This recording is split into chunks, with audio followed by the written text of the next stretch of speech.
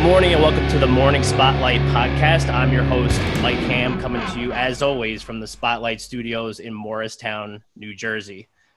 It's Tuesday, so we're talking real estate. We're doing multifamily projects right now. That's what we're doing today. We got a great panel, some really interesting guys. We're going to introduce you to them, and then we're going to get started. So our first panelist is in acquisitions and development at Panepinto Development in Jersey City, New Jersey, Greg Bazzani. Greg, welcome. Thanks for having me. Appreciate it, Mike. Absolutely. Thank you for coming on. Our second panelist is a principal at the Ishay Group in New York City, Eddie Ishay. Eddie, thanks for coming on, man. Of course. Thanks, Mike. Absolutely. And last but certainly not least, a good friend of mine and the co-host of the Discovering Multifamily podcast and the co-founder and managing principal of Red Knight Properties, Anthony Scandariato. Anthony, welcome. Thanks, Mike. Appreciate it. Awesome. So let's just jump right into it. So I think it might be good for everybody listening if you guys kind of talk about the way that your organization is structured around the multifamily, industry. So maybe Anthony, we're going to start with you. You kind of talk a little bit about Red Knight, and then we'll kind of move to everybody else. So everyone kind of gets an idea of what you guys do. Perfect. All right. Yeah. So my company's Red Knight Properties, as Mike mentioned. I've known Mike for a very long time, and we're a boutique multifamily and mixed use real estate sponsor based on the East Coast. We specialize in acquiring and repositioning value-add garden-style workforce housing, Class B, C plus, apartment communities, and we have about 260 units in our portfolio as the sole general partner, about $30 million under management, and based in Morristown, New Jersey as well. And we cover the tri-state region, so New Jersey, New York, and Eastern PA. So it's a little bit about my company. How about Panepinto, Greg? Sure. So Panepinto Properties was founded back in the 1970s by Joe Panepinto, and we've been very active in ground-up development in Jersey City and really all of Hudson County for the last 45 years. Our portfolio is primarily multifamily. We've got about 2,500 units in multifamily development between us and our partners. We've also done some projects in hotels. We have 2 hotels. The second one's opening up actually this week, which could be interesting. And we've got several other units in our pipeline, primarily multifamily. Eddie, how about you, man? Yeah, so our group was founded in the 90s. Our first purchase was an office building in Bryant Park, which kind of fueled our growth. Initially, we were focused in New York. About a few years ago, like in 2014, we made our first investment in New Jersey. And since then, we've really liked the market dynamics in Jersey. See a tremendous potential for growth in certain areas. We actually just self-performed our first project. Typically, we'd hire a GC in Brooklyn, for example. We did a ground-up project. And now in Jersey City, for example, we're self-performing a conversion. It was a Packard car showroom back in the day, then then had an office component, and now we're converting it into multifamily residential units. So it's definitely been an interesting time, but I think we'll see some opportunities, and I look forward to discussing it on the panel today. Definitely. So you mentioned interesting time, and it is definitely an interesting time for really throughout a lot of different industries, but we're focusing on real estate, so the real estate industry as a whole. So how are your existing portfolios performing right now? Eddie, we're going to start with you. So, are you seeing any issues with like rent payments, anything like that? Yeah, 100%. I think that, I think if there was ever a time where there's a magnifying glass on how important, your tenants are and who you're signing up, now's the time. I think I'm saying that more from the office side of things. I know we're on multi. With multi, it's a little more difficult, right? Because it really depends on, what profession, each of your tenants are in, and it's kind of harder to gauge. But I guess in the office space, you'll have an idea, right? At the end of the day, what the balance sheet looks like for each of your tenants and who might be opportunistic and who might need the support. On the multi side, you don't have that transparency. So I think it's a little tricky for landlords to really decide on who needs the support and who doesn't. And at the end of the day, the hardest part about this is, as much as there's protection for tenants right now, there doesn't seem to be as much for landlords with regards to mortgage payments and the banking side of things. So we're lucky. We've always we've never discounted the importance it is with our banking relationships, and we've always made sure, like, for example, we've never done a CMBS loan. And I think that a lot of distress, or at least the first stages, are going to come from like special servicers and the CMBS market. So I think the banks that we bank with have been, supportive through this time, but we're still at the beginning stages, and I'm hoping we see a recovery and we'll be able to bounce back. Definitely. So, Anthony, I want to flip it back over to you because I know Anthony is one of the original guests on the Morning Spotlight video series that we were doing on LinkedIn. I think you were like the second week. So he's like in the Hall of Fame.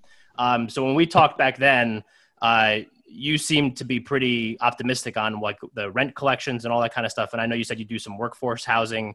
And obviously there was, at one point, I don't know what we're at now, but unemployment was through the roof. So what kind of stuff are you seeing from your end? Yeah, no, I agree with Eddie. So from the office perspective, I used to work for a major office landlord in New Jersey, and I think they had 5 million square feet or so.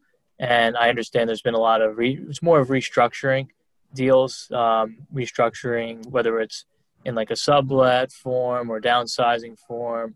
Because from the office side, it is hurting. From the multifamily side, from my perspective, we've been pretty fortunate. As Eddie was saying, we're, in my opinion as well, still not out of this. So we still really don't know what the next couple of months are going to bring us, really actually until the election, in my opinion.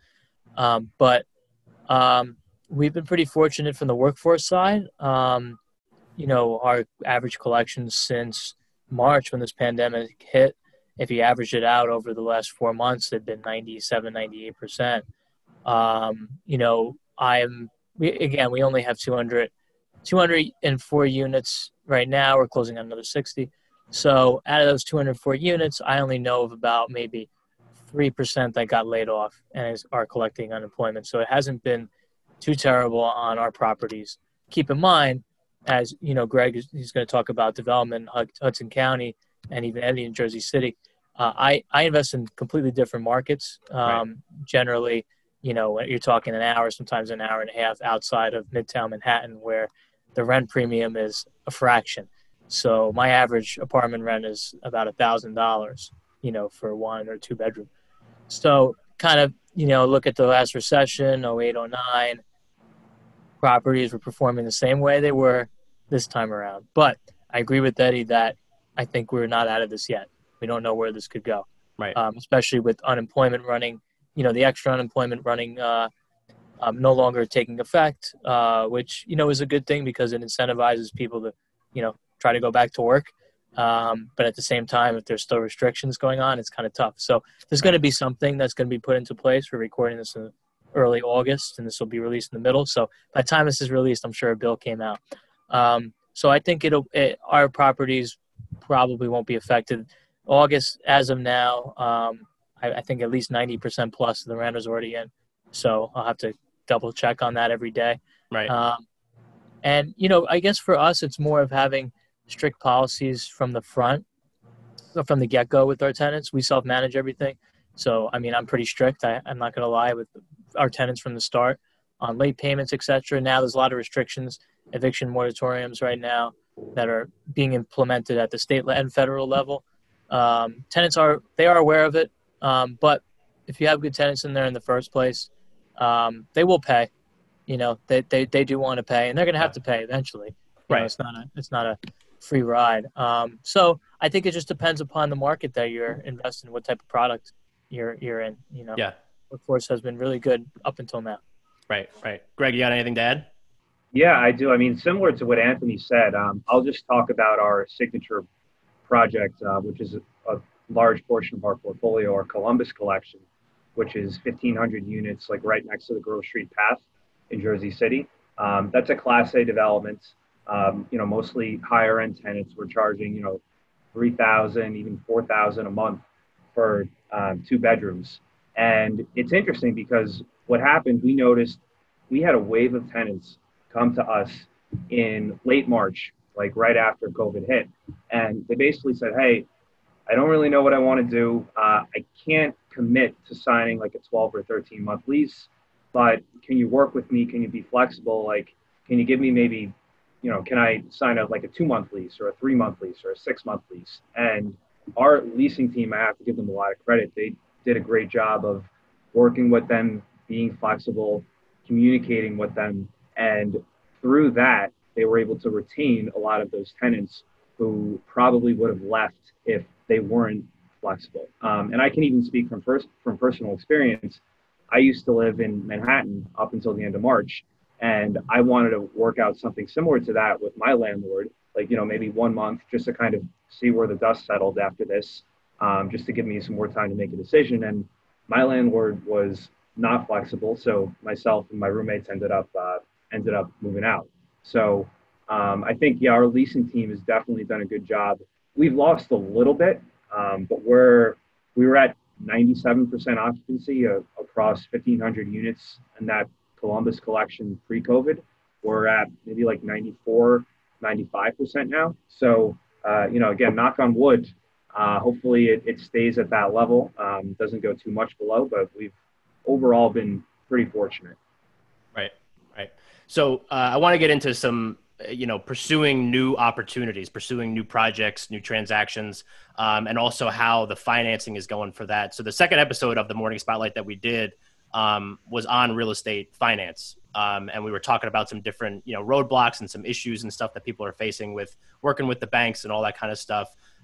So maybe I'm not sure who we're going to start with here yet, but once I finish this question, I'll figure it out. But so how maybe we can focus on the two of those and how those are affecting the way that you guys are doing business right now. So maybe Greg, we'll just start with you since you're fresh, you're ready to go.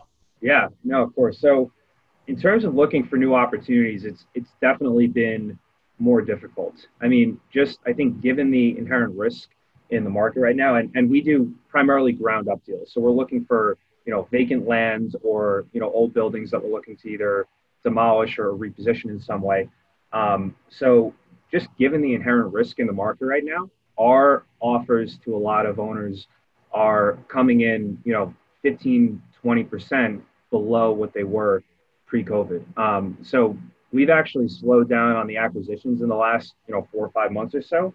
And we've shifted our strategy a little bit towards becoming what's called in Jersey City and in a lot of areas, at least in Hudson County, the designated redeveloper on a site. So when a city declares a block or a lot as an area in need of redevelopment, they'll create a redevelopment plan. And then we, as the developer, will submit an application to the city to become the designated redeveloper. So by doing that, we're basically, saying that we're interested in developing the property at some point in the future. The city, by granting us designation, is saying, okay, like we're committed to you, at least for now to develop the property, but we don't need to rush it. So we've kind of shifted our strategy, at least for now, away from like acquiring and closing new parcels of land, more towards this designation strategy, which is more for the long term. So hopefully by then the market will settle a little bit and then we'll be confident moving forward. Awesome. How about you, Eddie? Yeah, I mean, I totally agree with Greg. I'm looking at it from a different perspective, though. At the end of the day, we anticipate there to be more distress to come, right, once the forbearance period is over. And at the end of the day, in distressed times, you're not looking to build new construction. You're able to go in and potentially buy things below replacement cost, existing buildings. On top of it, there's also that political risk, which I'm sure we'll get into. So and on top of that, I think a lot of owners still have memories of what their property was worth before COVID, and and before a lot of politicians kind of took the approach that they did with respect to the way they were going to treat landlords and owners through this process. So in my mind, land is worth considerably less than it was pre-COVID for all those reasons. And I think we're on the sidelines and are going to wait this out and see, I guess, how we progress from here. And in the end, if there's opportunities, we'll probably look to do rehabilitation projects coming out of this. And we're going to be very focused on which specific counties we're going to be developing in, because I think you kind of have two things going on, right? And I think it's way more apparent in New York what you're seeing. You're seeing there's COVID risk, and what's even scarier for most owners and developers is the political risk. And they kind of went hand in hand, and it was the perfect storm. And it's really the latter that scares me more than anything, because eventually we'll have a vaccine, but the damage, has been done, and we'll see how that shakes out. Yes, we definitely will. So Anthony, why don't you finish it up?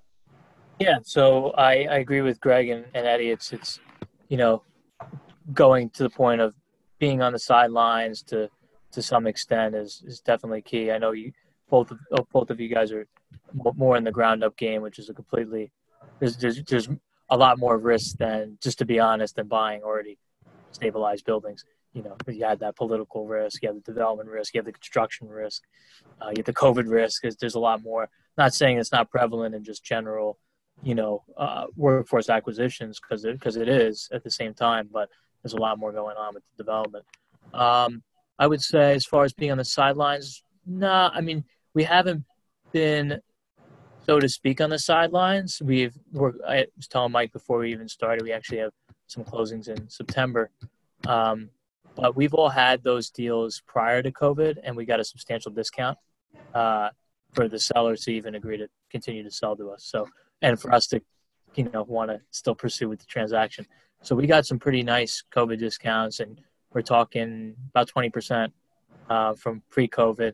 And if we put it back on the market today, it probably would get what we had tied up for before, because people are still paying crazy numbers. So, taking on new acquisitions just has to make sense. At least my company's philosophy from the start was, I knew something was going to happen. We didn't know it was going to be a health crisis. I knew it was going to be a financial crisis, and that's why we wanted to focus on the workforce, because they perform the best in the recessions, and we've been seeing that, at least so far. So if we're going to take on a new project, it's going to be consistent with our investment philosophy from the start. So, but it's got to be, got to make more sense this time around. It's got to pencil a little bit better. We definitely adjusted underwriting to account for more vacancy, more collections. We have to account for turnover is going to take a little bit longer because people don't want to move now. So, and I think what Greg was saying too before about, whenever we're looking at a new opportunity, usually the rents are very below market to begin with. And then when we're doing the rent raises, even during COVID, it's people do understand, and coming to them and actually talking to the tenants on the phone and saying, this is why we're doing this, blah, blah, blah. Would you want to stay a month to month, or do you want a 3-month lease instead of doing the full year? As we see where this all shakes out. So if we're going to be, looking at new deals, they have to make a lot more sense. And we have been, so. Yeah, I mean, the political risk I highlighted wasn't necessarily on the construction side. I think, I would just hate to be a landlord now, because, if you have some bad apples in your tenant mix, right, the courts are just going to simply be overwhelmed after COVID. And then at that point, if you're not in workforce housing and getting 90% plus of your tenants paying rent, right now you're in a pretty precarious situation where it's going to take 6 to 9 months to get an eviction if you're lucky, and now you're still on the hook with your bank. So it's extremely tricky, especially with New York, for example, articles saying that restaurants will open indoor dining by next June, right? So probably 50% of restaurants in the city won't make it. And, for landlords that aren't necessarily, massive institutions that, where restaurants account for a lot of their NOI and revenue, that's a huge problem, right? And now go replace that tenant as he goes and tries to take advantage of the system and those delays. So when I meant political risk, I meant it from that respect. New Jersey is better than New York when it comes to that. Southeast is probably the best and most landlord friendly. But when I meant political risk, I meant it from that respect. And as a developer, I actually have a little more comfort. For example, we're building 2 projects right now. At least I don't have to worry about that because the tenants that eventually come in, I'm able to vet, and there's not necessarily a COVID excuse at that point because everyone kind of knows where they're at in terms of their financial position and expectations. Right. Actually, I have another example on political risk and how it affects the landlord too, if I could just jump in here. You can go for it, man. This is actually a hotel example, but I think it's just relevant in terms of how the municipality reacts to certain things. So we are actually just opening up a hotel like either this week or next week in Jersey City. And obviously we made the decision to build it like over 3 years ago when COVID wasn't even a factor. And now that we're opening up, we got our C of O and everything. It cost us $70 million to build in total. That was the full budget. And we're being assessed now by the municipal tax assessor at close to $90 million. And in reality, so sure, we're being assessed like at what maybe the value would be if there were 85% occupancy in the hotel. But, we're just opening up in the middle of a pandemic. We're probably not going to have more than like 20 or 30% occupancy for the first several months, unfortunately. So what's happening is that the municipality during this pandemic has had some budget shortfalls. So they're basically trying to go after a lot of the large landlords and increase the tax liabilities or the tax payments that the landlords can make just to fill shortfalls in the municipal budget. So, that's something that's really going to hurt us because we're going to have to come out of pocket for probably $1.5 to $2 million in taxes a year on a building that we're only going to be, 20, 30% occupied for the first several months on. So that's an example of, local political risk that is impacting us very directly. And I know it's happening to a lot of other landlords as well. And I see where the city's coming from because they're in a budget deficit now because of this, but it is tough on the landlord. Yeah, I mean, especially for a hotel where your margins are already so tight. Yep. I don't know the intricacies of the deal that Greg's on, but I could tell you that even at 50% occupancy, the hotel's most likely not profitable. I'd even argue 60%. So at the end of the day, to add insult to injury, for them to have to pay, those high taxes, you're essentially forcing them into distress and into a terrible situation. And, it's just, it's going to disincentivize development in my mind. And, that's why, unless the deal is, unless it's already built, you're going to multifamily. That's why hospitality right now is just, there's such an unknown and there's no lending. Right. Same with retail. Yeah. So, I mean, to hear what Greg's going through on that building, I mean, that's awful. Yeah. Fortunately, the multifamily side kind of counterbalances it. But so how many keys is that hotel? 211. Yeah. Yeah, it's good size. Yeah. So I do want to we'll stay on municipalities for a little bit longer. So how has it been maybe from like acquisition side, from a development side, working with some of these towns, some of these counties, different things like that? So I know from a title insurance perspective, which is what my actual job is, I don't just do this, we had some issues obviously early on during lockdown when county offices were closed. They were only letting a certain number of people, searchers into the county records offices, different things like that. So what are you guys seeing from that? And maybe, Greg, we can kind of talk about the Jersey City, Hudson County stuff. And then, Anthony and Eddie can kind of talk about where they're at.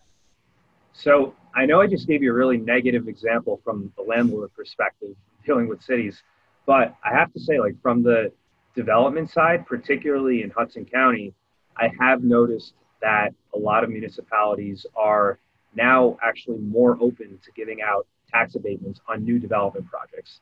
And again, it's for that same reason, because there are municipal budget shortfalls because of this pandemic. So I know recently North Bergen, Guttenberg, Fairview, which I believe is actually in Bergen County, but those three municipalities are offering pretty generous tax abatements on new development projects just to incentivize new developments. So I think that is a positive. So I mean maybe that'll influence where we're going to be looking in terms of municipalities. But I mean, that's definitely been a positive. I would say that it depends on the sophistication of the municipality in terms of how they adapted to this whole pandemic. Like, I have to give a ton of credit to Jersey City. Like, when everything kind of went into lockdown, they transitioned really quickly to, Zoom meetings, and we had a ton of phone calls with them, and they basically just took everything in stride, whereas some of the smaller municipalities kind of got knocked off the horse a little bit, and things took a lot longer with them. So I think you're kind of seeing a mixed bag in terms of how people have reacted and adapted to the situation.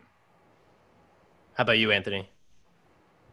From municipality point, again, I'm not dealing with Hudson County or even Essex or Union. Right. Or even I think I'm even more curious about like the Sussex County area and that kind of stuff, because I'm from Sussex County, so I kind of have an idea of what it's all about up there. So that's why I was just curious. Let's see, from what you understand, what you know, it's a free for all up there. Yes. Just to be honest with you guys. Yeah. I'm not doing heavy, ground up construction. I'm doing some, I'm doing some variance work right now. Doing some minor site plan revisions, nothing too crazy. I'm building like 4 apartments on an existing site that has, 50 units already there.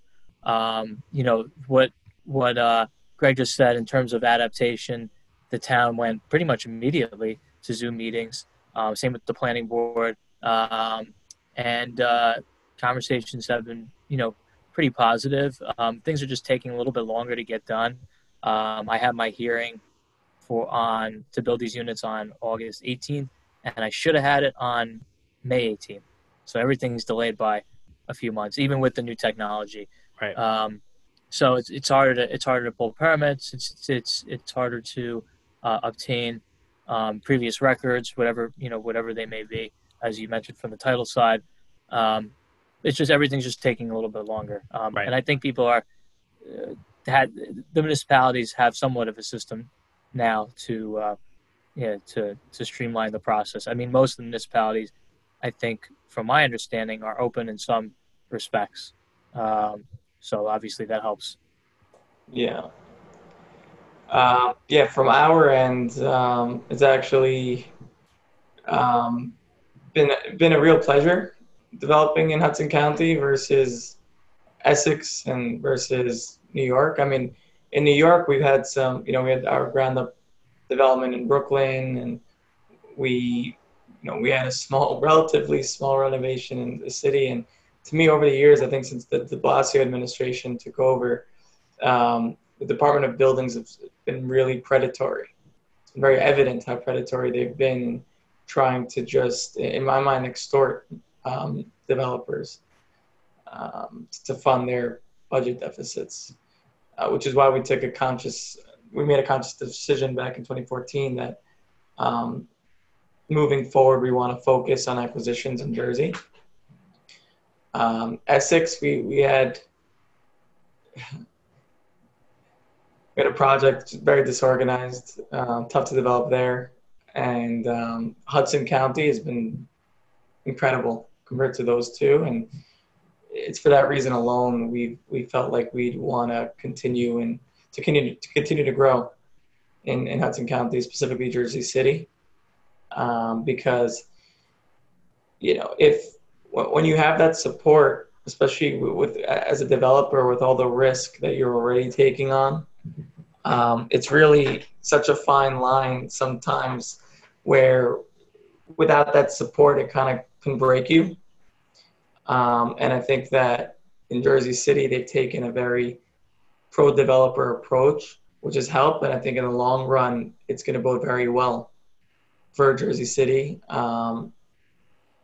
And we'll see what happens with New York. I mean, New York just at the end of the day is New York, right? So, right. I mean, we'll see. I think politically they're doing everything wrong right now, but it's still New York. So we'll see if we'll see. But I keep alluding to this, but I'm really curious to see how things shake out in the next few months. And you mentioned the acquisition question earlier. I'd rather pay a bit of a premium and see, what happens by post-election. Right. Right. So, Anthony, I do want to flip it back to you because I had this. I was going to ask this question, but then we kind of got going on municipality, so I wanted to let that ride for a little bit. So, from the acquisition standpoint, so I know you syndicate a lot of your deals. Have you seen any resistance or any hesitation from investors at all? Yeah, I mean, it depends on the deal, and depends on the market, depends on the numbers. We're looking to buy for cash flow in place. So a lot of investors in my group want that cash flow to be there, including myself, in place at a healthy going in yield, relative to some other areas. I mean, I'm buying a deal right now. It's a 50 unit. It's a 7 cap, and I'm borrowing at 3%. Those numbers make sense. The arbitrage is there, and the rents are 20% below market. So like those are the deals that I like. So there has to be cash flow there in the first place. So in terms of investor pushback, there's more, as I was saying before, it's more just being very, very cautious. And so if you have to sit on the sidelines, then that's fine. Right. But just being a lot more selective with the projects you want to take on right now. So we don't know what's going to happen. The political risk, I agree with that. Is, globally, or even in the U.S. is huge. Yeah. Particularly in areas like New York. New Jersey is a little bit better. I agree with that. But New York it's turned into something not good. Right. At least right now. Yeah. So I'm going to move into the next question. So this is more for Greg and Eddie, since you guys are doing more development projects. So have you seen pricing change on those development projects that what you would see before COVID and before quarantine and all this kind of stuff? So Greg, maybe you want to take that one first. With respect to land or financing, or with respect to land, the actual construction projects, that kind of stuff. Yeah. So definitely. I mean, we're not willing to pay what we were willing to pay in terms of land acquisition pre-COVID. I mean, we're definitely probably 20% below what we were. And I think that's a function of a lot of things. So, I mean, we can't factor in 3% rent growth in Jersey City like we were, for the last 10 years. I mean, Jersey City's had amazing rent growth. I mean, now you obviously have to be cautious. Another issue is construction pricing. So I think with all these social distancing measures put in place on the job site, it's just taking projects longer to complete because everybody has to be 6 feet apart, only one person going in an elevator at a time. So that causes cost creep on construction jobs. So all of that, and then on the rent side, we're being very, very cautious. So all of that kind of factors into what we can afford to pay for the land in order to create a return for ourselves and our investors. So yeah, we're definitely off of pre-COVID pricing on land. Right. Yeah. So pre-COVID, I think a lot of sellers were looking for, to sell their property at 5.5 stabilized cap rates, right? 5.5, 6. It was very tough to, get a deal done at numbers that, at least for my group, made sense. And so that's one issue. You have what I told you before, that memory that a lot of owners had of what their land prices could have traded for, right? So I still think that more time and distress needs to happen before land deals trade, which is why I'm not looking yet at land. Secondly, it goes back to the same point I made about buying existing property at below replacement cost, which I think is going to be possible if things head in a negative direction. So, and on top of it, you have wages have gone up. Construction materials have gone up. Wages, I think, will stay sticky. A lot of that is politically driven. Construction materials should, in theory, get reduced on some materials. I know there's tariffs in place, so that's a bit difficult to bring down. So I think for all those reasons, we're not in the market for any land, and we're not looking at ground up projects at the moment. We'll look at maybe some projects that have lease up risk, need some renovation risk, light construction. Or, if the right opportunity comes on that's just incredible, maybe we'll build. But for all those reasons, we're going to be highly selective on projects, and I think ultimately it'll benefit us to just wait a little bit. Right. All right. Last question: are you still bullish on the multifamily market? Right. So everyone just give me a short answer. Then we're going to move into our closing segment. So just in your market where you are actually doing business. So Greg, we're going to start with you. So short term, no. Long term, yes. I think the next 12 to 18 months are going to be rough. After that, I think it'll rebound. Anthony? Yes. Yeah. No, I agree. I agree with Greg said. Yep. Eddie? Bullish Jersey City. If you have the right product. For example, we're finishing up construction in the Heights on a building that anyone looks at and assumes it's a condo, because we really built it beautifully, and duplex apartments in a market that just doesn't have that concentration yet. But we recognize that Hoboken and downtown Jersey City tenants were being priced out, and we offered large size apartments, views of Manhattan, and you still have jitney that takes you to the Path or directly into Manhattan. So I'm bullish on that project, because I think during COVID, people appreciate that extra space, the beautiful finishes. It may not necessarily need to be by the Path. It may not be as relevant to be on top in a smaller apartment. Right. I think depending on the product and what you build, if you build it right, I'm bullish. In terms of like the crammed apartments and tight and micro and that trend that we were seeing over the past decade, I'm not bullish on that product. Gotcha. All right, so we're going to move the show into our closing segment called Under the Spotlight, where we're going to ask each of you to give us one prediction for the future. All right. So Eddie, we're actually going to start with you since you're fresh again. So you're under the spotlight. What do you got for us? I think we'll see for the first time in a while a move to suburbs. We're already seeing it. I think if New York keeps it up in terms of pressure, we'll start to see some people moving down south. And I really hope, because I'm a New Yorker, love New York. I'm hoping that doesn't happen, and everyone sticks around, and everyone gets our act together. Definitely.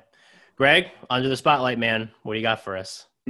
So I'm going to say that, in the next couple of years, you're going to see more public-private partnerships for large-scale development projects. And the reason why I say that is because I've noticed that even in the last couple months since this whole pandemic happened, a lot of real estate people in the private sector who got laid off are actually looking for employment in the public sector. So municipalities, counties, state governments are still doing okay, and they're hiring those people. So with that knowledge, they're able to kind of bridge the gap with the private sector. And I think you're just going to see a lot more collaboration between the public and private sector across all levels of government, from like the state to the county to the local. And I think in the long term, that's really going to help the development market. So you're seeing it in other sectors. So public-private partnerships, PPPs. That's my bold prediction. More of it. Okay, and Anthony, last one, Sure. man. Similar to Eddie's, I think you're going to see more of a flock to the suburbs. From places like New York and other gateway cities. It doesn't necessarily have to be down south.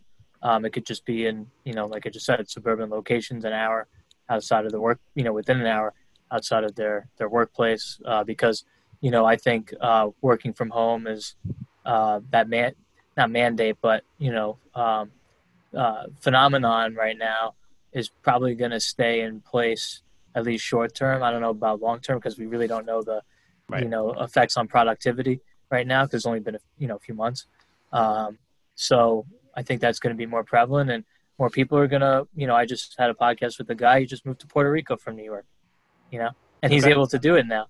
Yeah. And he's a real estate developer and he's developing in, Idaho, and he's got some properties in Pennsylvania. So I think you're going to see more relocations, all over the place, not just the South. But Gotcha. Go way south, all the way to Puerto Rico.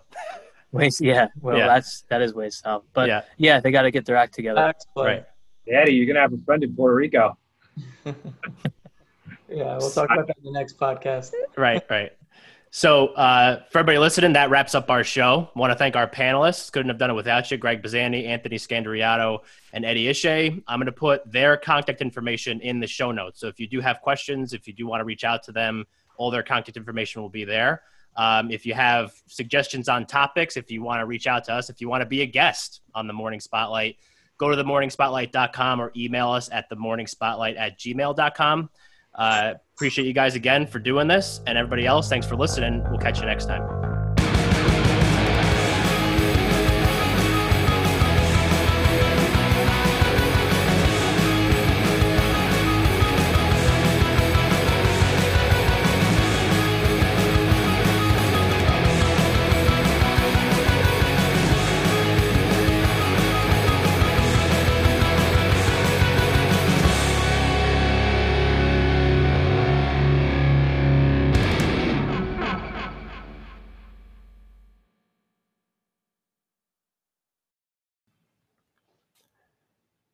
Hey everyone, thanks for listening.